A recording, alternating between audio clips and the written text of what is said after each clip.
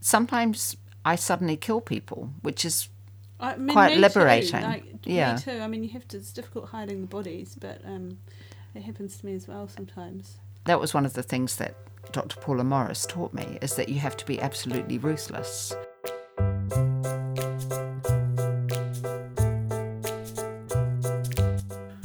Hello and welcome to Ears Wide Open, a podcast that is a project of The Open Book, the world's most beautiful second-hand bookshop at 201 Ponsonby Road. Tonight we have got Rachel O'Connor with us. Hello, Rachel. Hello, Anna. How are you? I'm well, thank you. Great. Glad to be here. Yeah, it's wonderful to have you. So you're going to start by reading us a little something and then we will talk. Okay. This is an extract from the tragic, funny version of The Birth of My Third Child in a Greek hospital. We meet again, Mrs. O'Connor, at the hospital, not sadly the one in the leafy suburbs. The same young Bulgarian intern that I had seen that morning, no longer fresh-faced, impressed me by recalling my name. His English was also impressive, far better than my Greek. 7 centimetres, very, very good. You are on your way upstairs. Before I could take up this promotion, however, there were formalities. In an examination room reminiscent of a third-class ferry cabin, the mundane indignities of my admission were conducted simultaneously with those of a skinny Romanian girl. She looked frightened and no older than 15.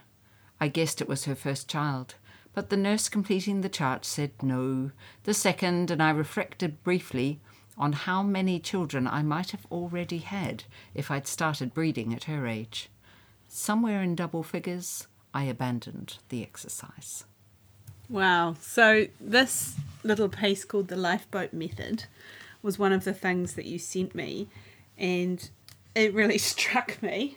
Regular listeners will know I've got a couple of small children of my own, and the birth experiences still feel relatively close. And what you described there felt quite horrifying to me. I wondered, tell us something about your time in Greece, what you were doing there and what happened to you, what you learnt. Well, I arrived in Greece on purpose. I had been living in England, and a friend returning to New Zealand wanted one more trip to Greece, so we went together to Crete. But after getting off at the wrong stop from a ferry, I was forced to stay the night in a tiny village with absolutely no entertainment but a single disco, where I met my husband of 30 years. Wow, did you immediately know that this would be your husband of 30 years? It probably took until the next morning, I have to be honest. Yeah, we spent the first 12 hours getting to know each other intimately, at which point I decided I wasn't leaving.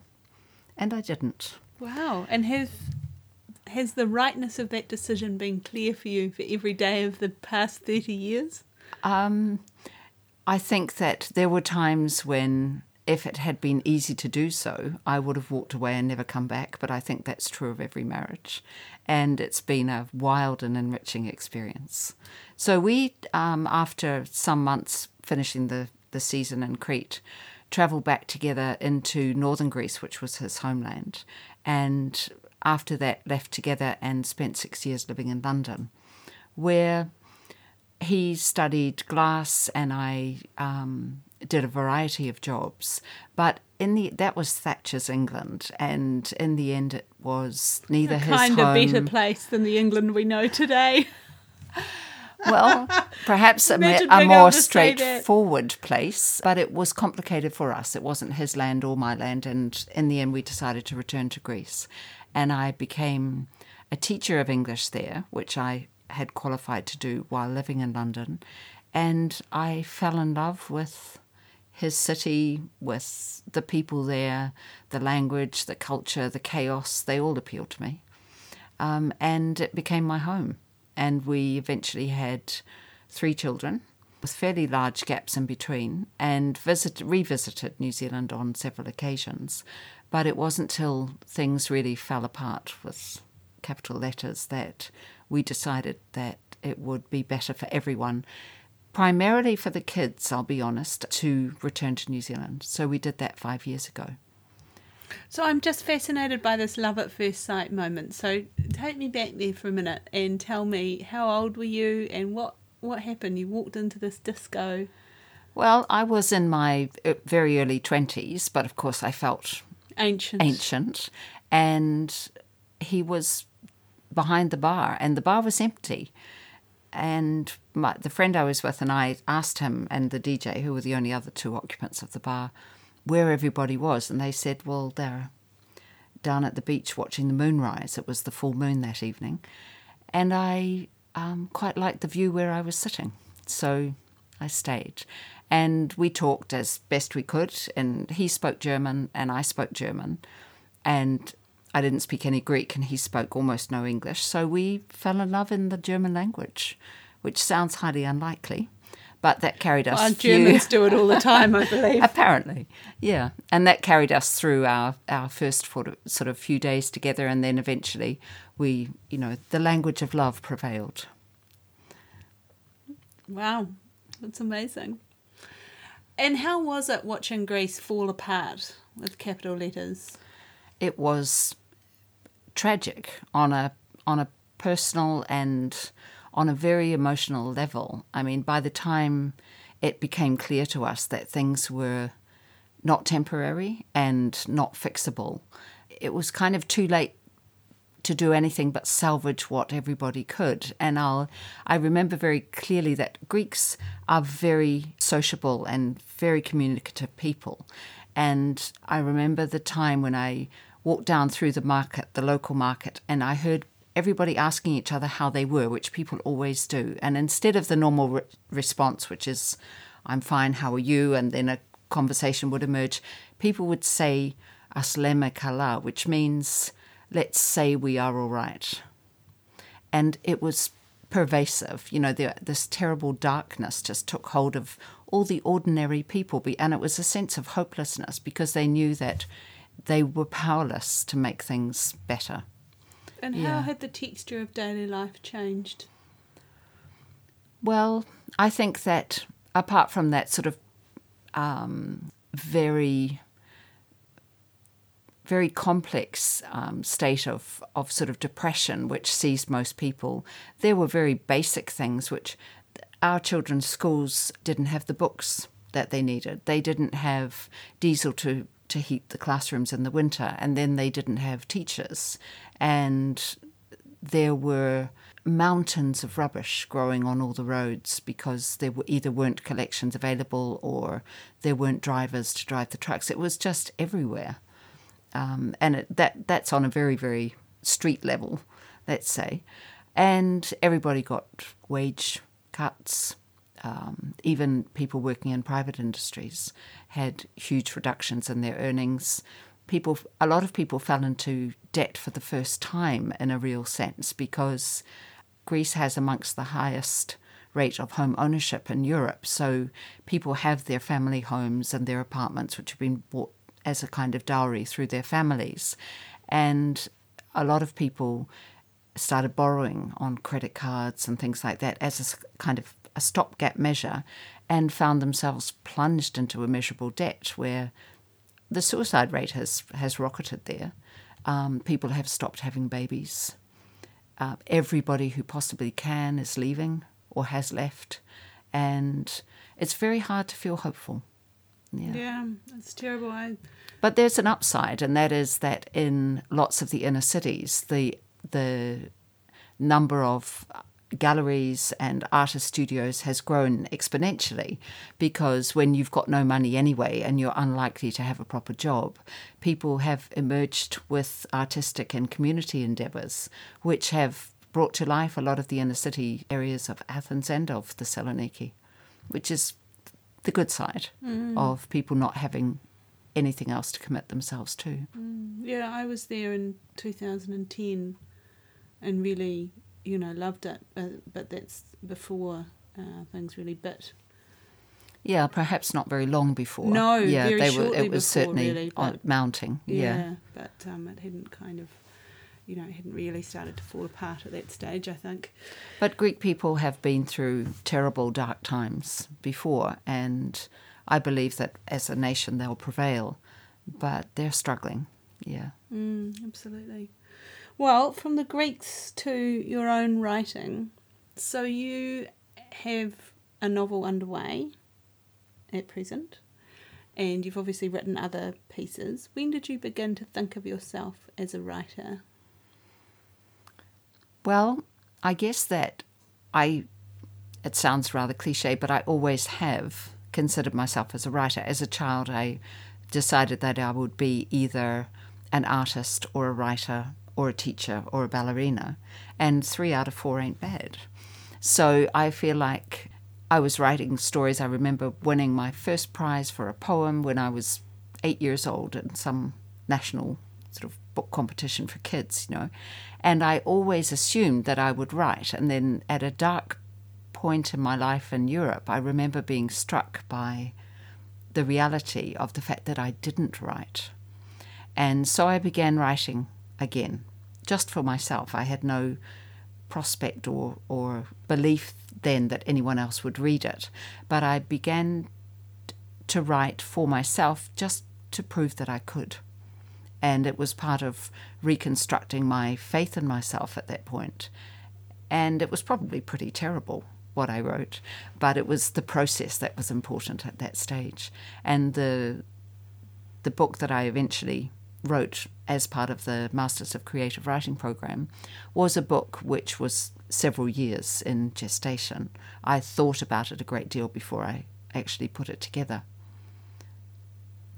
And so how long ago was this when you turned back to writing? You realised you weren't doing it and you turned back to it? Well, probably about 12 years ago. And what's the path then from that realisation to doing a master's?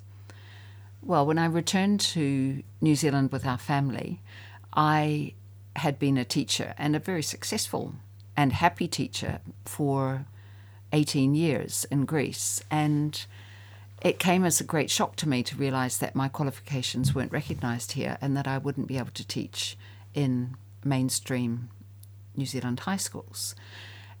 And somebody said to me, go back to teacher training college, which felt like rather a poke in the eye when I had been training teachers in Greece. And I thought, well, if I'm going to go back to university and clock up a debt, then I'm going to do something that I really want to do. And that was when I found the Masters of Creative Writing program and thought, okay, if they've got a deadline and I absolutely have to complete something by a certain date and I'm paying to do it, I might finally get that book done. And that's what happened. And what was the experience of doing the Masters like? What did that year give you? Well, it gave me confidence, I would say, is the first thing. It gave me a sense that I could actually do it. I was putting my money where my mouth was. It also gave me a wonderful sense of community, that there was a very powerful creative community amongst the people who were doing the course and amongst the people who were directing the course that fed me, literally. When I had the worst day of my life, which I frequently have, as part of my business or my family or my, the personal complications that we all face, then I would go into one of those 3-hour classes and emerge myself again, only better. I loved every moment of it. Practically, what it gave me was a very strong sense of craft, that writing is something that everybody can do in their head, but until you put it down on paper and take a knife to it, it doesn't turn into something that other people will necessarily enjoy reading. So I think that was the strongest element of discipline which I gained from it. The fact that just because you've written it and because you've got a fine sense of prose, you haven't necessarily got a good piece of writing. So what do you think of as your mission as a writer? What do you want to achieve? Well, I think most people would be lying if they thought that they didn't want other people ultimately to read and enjoy it. And may I add, to pay for it. But I think that... Don't be a poet. Well, yes, that was actually part of my decision-making when it came to novels, because New Zealanders are very, very fond of both poetry and short story writing, and there's such a wonderful wide range of it here. But I didn't feel like I could export that the way that a novel would work for me. And I think that the first book that I wrote when I came back here was very much a rite of passage for me, in the sense that in my head and heart I was still in Greece when I arrived back in New Zealand, and it probably took a good 2 years to move through that and start to put down physical and emotional roots in New Zealand. So I needed to write a Greek book, in a sense. And where is that book now? It's being published by Kedros Publishing. Kedros means cypress tree, in Athens, and it's in translation at the moment and is due for publication in spring of 2019. How exciting. So will it be published in Greek? Yes. And also in English, or just in Greek? At this stage it's in Greek, and Wow. the publishers have undertaken to put it out there with their partners, whom they have a reciprocal arrangement with texts, and hopefully find somebody who will publish it in, if not in Greek, in, I don't know, Portuguese, Spanish, Icelandic. I don't really care, as long as people are reading it. And can you read the Greek translation? It will take me a great deal of time. And will you do that? I think that I probably won't read the whole book because I'm such a slow reader of Greek. And one of the things that was pointed out to me at the commencement of the translation process was that Greek prose becomes immediately 20 to 25% longer when it's translated from English because of the number of articles and the construction of grammar. So that's going to be a big book. Wow. Translation's so fascinating to me. I did a small amount of translation once. I'm not very good at other languages, sadly. I speak a little bit of Māori and the most tiny amount of Chinese. I did a translation course, and I worked on something that had been literally translated from Romanian into English, and then I crafted it in English and worked with the Romanian author.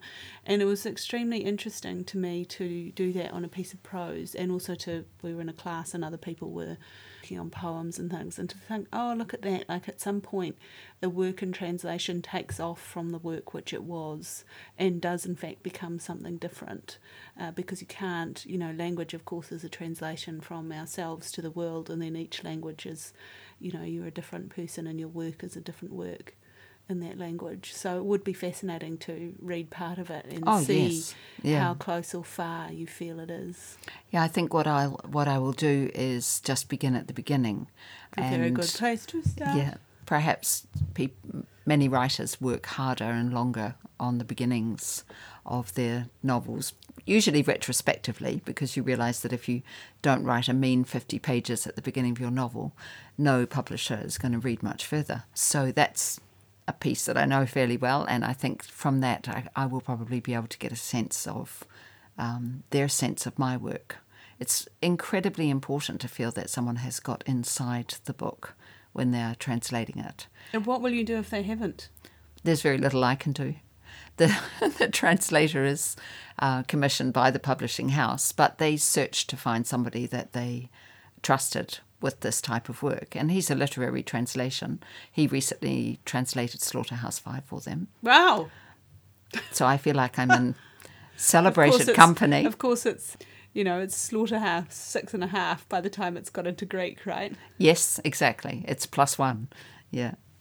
But I feel like they embraced my work as publishers. They took it very seriously. This is the first time that they bought a new work in English and had it translated into Greek. And how did they find you, or you find them? Well, I found them by accident because I... Wait, you walked into a bar? Not on this occasion, Anna.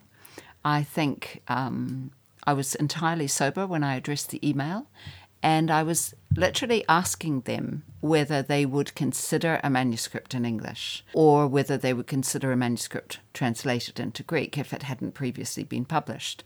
Because I had an agent in the UK and came reasonably close to having the work picked up in England. And a couple of people made the comment that it felt like a Greek book. And my husband's comment was, then maybe it belongs in Greece. And so I literally approached Kedros with a question, and they said, can we have a look? And I sent them the first 50 pages, and they said, send the rest, please. And 2 months later said, we'd actually like to publish it ourselves. Wow, that's great. That's great. So, tell me then about your next book, which you're working on, which is Whispering City. No. Whispering City is the one I've just completed. Oh. That's the one that's set in Salonika. Okay. So you the First World War. Extracts from an Irish book, though. Okay, Whispering City is set in Ireland and in Greece. And the reason that it evolved was because when I first arrived in the city of Thessaloniki, I contacted my parents, which I used to do periodically when I was travelling, and let them know where I was. And my father said, "Did you know that your grandmother was stationed in that city in the First World War?" Now, she was an Irish nurse, and much to the disgust of her Republican family and allies, she joined the British Army as a way of exercising her own freedom and intellectual capacities too, because she was a brilliant woman and had very little other out from the community in which she was living. And I didn't know that, and it transpired that I knew very little either about her history or the history of the city I was living in. So in the course of my investigations, I realised that she would have been a contemporary of my husband's grandfather, and thought, oh, wouldn't it have been funny had they met? And that's where the story began. So a great deal of the beginning of the novel has an Irish content. Ah, I see. All right. Well, then tell me about the novel you've written this year then. Okay, well, it's have written indicates a kind of completion, which I can't lay claim to. But I started off writing a second novel, which was also set in Greece, and it was supposed to form a bridge between my Greek and New Zealand connections, in my head anyway, because it was set in the Second World War when, as you know, we were there. Yes. And this, with my appalling sense of geography and history, that was another thing that I hadn't realised when I arrived in Crete on that fateful holiday. And until I went in the very early morning hours into a little store that was selling backgammon boards, and the guy said to me, "Are you French?" And I said, "No." "Are you German?" I said, "No, I'm a New Zealander." And immediately I was welcomed with the most open arms, and sat down and made coffee and told stories about his experiences. He was a very old man, his experiences of the war and his encounters with New Zealanders. And that opened up another whole part of history. So I began a story about a woman who escapes her own life, which is uncomfortable for many reasons, in the city of Chania at the outbreak of the invasion. Now, the invasion of Crete was by air, so it was a terrifying experience, and it was unfortunately a loss for the Allies and for the Allied troops that fought very hard to try and resist it. And it was all over very quickly. But of course, the occupation lasted a long time afterwards. And the story is basically two people who seize the opportunity caused by the chaos of the days of the invasion to disappear. One of them is a soldier and one of them is a woman from the city. And they construct a kind of secret life in the mountains of Crete, which lasts almost until the end of the war, at which point they are faced with a decision which means they can either try and return and reconstruct lives which for nobody are the same after war, or they can strike out and commence new lives, which will always be a kind of secret, and however hold the power to drive them in any direction that they choose. And what do they choose? I can't tell you that, Anna. That's the end of the story. You haven't written it yet? No. I know what it is, but I'm not telling you. And anyway, books have a way of changing as you write them. Yeah. So how does it come to you then, the shape of a novel? So I just don't understand how it's possible to write a novel, really. It's beyond me. What's your process?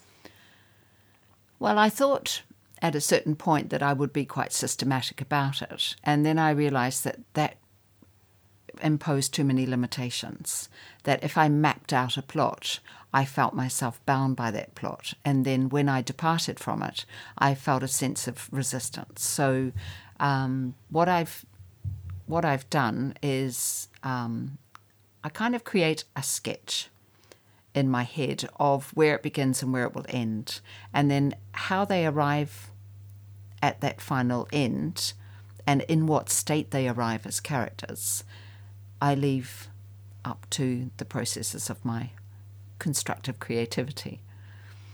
Sometimes I suddenly kill people, which is quite liberating. Me too. I mean, it's difficult hiding the bodies, but it happens to me as well sometimes. That was one of the things that Dr. Paula Morris taught me, is that you have to be absolutely ruthless. And I'll never forget... She certainly abides by this. Yes, she's a ruthless woman. One of the things that I learnt on the master's program was that however beautifully constructed a passage may be, if it doesn't work, if it doesn't fit, if it doesn't drive the story and reveal what you need it to, then it doesn't necessarily belong there. And what I have is a holding pen where if I write something and I love it and I reach the point where I know it's not working where it is, I take it and I remove it from the manuscript and place it in my holding pen, where usually it withers and dies without any regret. But simply deleting it is too sudden a process. It's kind of like old clothes, where you have to sort of fold them, put them in a case or in a bag for another 6 months, and then you feel like you can say goodbye to them. Yes, I do that when I'm writing policy papers. I have a holding pen. I call mine Extra. It's always called Extra, and it's got stuff in it. And I never need it. Stuff that you think you will need again, but ultimately probably never do. Never do. And occasionally something will form the seed of something new. There have been times when I've looked back through things and thought, that's good. How can I turn that upside down and inside out and make it work for me? And occasionally that can really feed something new. But I think for me the biggest challenge with writing things of novel length is time. And I feel like I don't write at the right time of day, but the time of day I'd like to write is just not at my disposal. So I tend to write at night. And frustratingly, I often get to that so-called sweet spot at about 1 o'clock in the morning when I know I've got to turn off my laptop and put my head down, otherwise I'll be complete custard in the following morning. But that's really, really frustrating. And one helpful piece of advice that was given to me by a friend was to make bullet points. If you get to that point and you can't write any longer, but you've got this stuff just pouring out of your head, then just bang it down in bullet points in a continuation down the page of your manuscript, and some of it will come back to you in the morning. And if you're a poet, then you'd be done. Yes, you'd have it.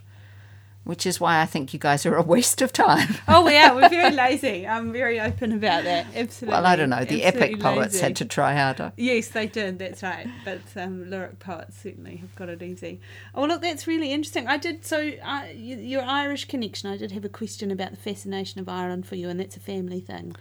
Well, to a degree, it's a family thing. We joke in my family about the eighths that we are, and the general consensus is that we are 5/8 Irish, which is, hey, over half, right? So we've got Celtic blood, not a drop of Anglo-Saxon in us. And my mom is American and has a little bit of Irish and also German and French in her. So we always had this very strong sense of our Irish roots, and my grandmother had come straight from Ireland, and my grandfather was, I think, a second-generation New Zealander of Irish descent. But I think that beyond that, it was in common with the Irish. Everyone in our family drinks too much and talks too much. I think that was part of our DNA. But we also have a wonderful sense of a shared love of language, which always came to the fore when we were together as a family. And I think that may well be the Irish in us. In addition to that, once I'd met my husband and become steeped in his culture, I felt there's an enormous affinity between the Greeks and the Irish. And I don't think it's just superficial. In addition to the talking, drinking and fighting, which they do constantly and very happily, I think that there's something about the fact that these are very rich and ancient cultures which have existed for hundreds, if not thousands of years under the yokes of various occupations, with very strong religious drive now, which is kind of a blanket over a much deeper and older faith system. And they're very intense and excitable people. And I always felt there was a very strong connection there that I wanted to explore.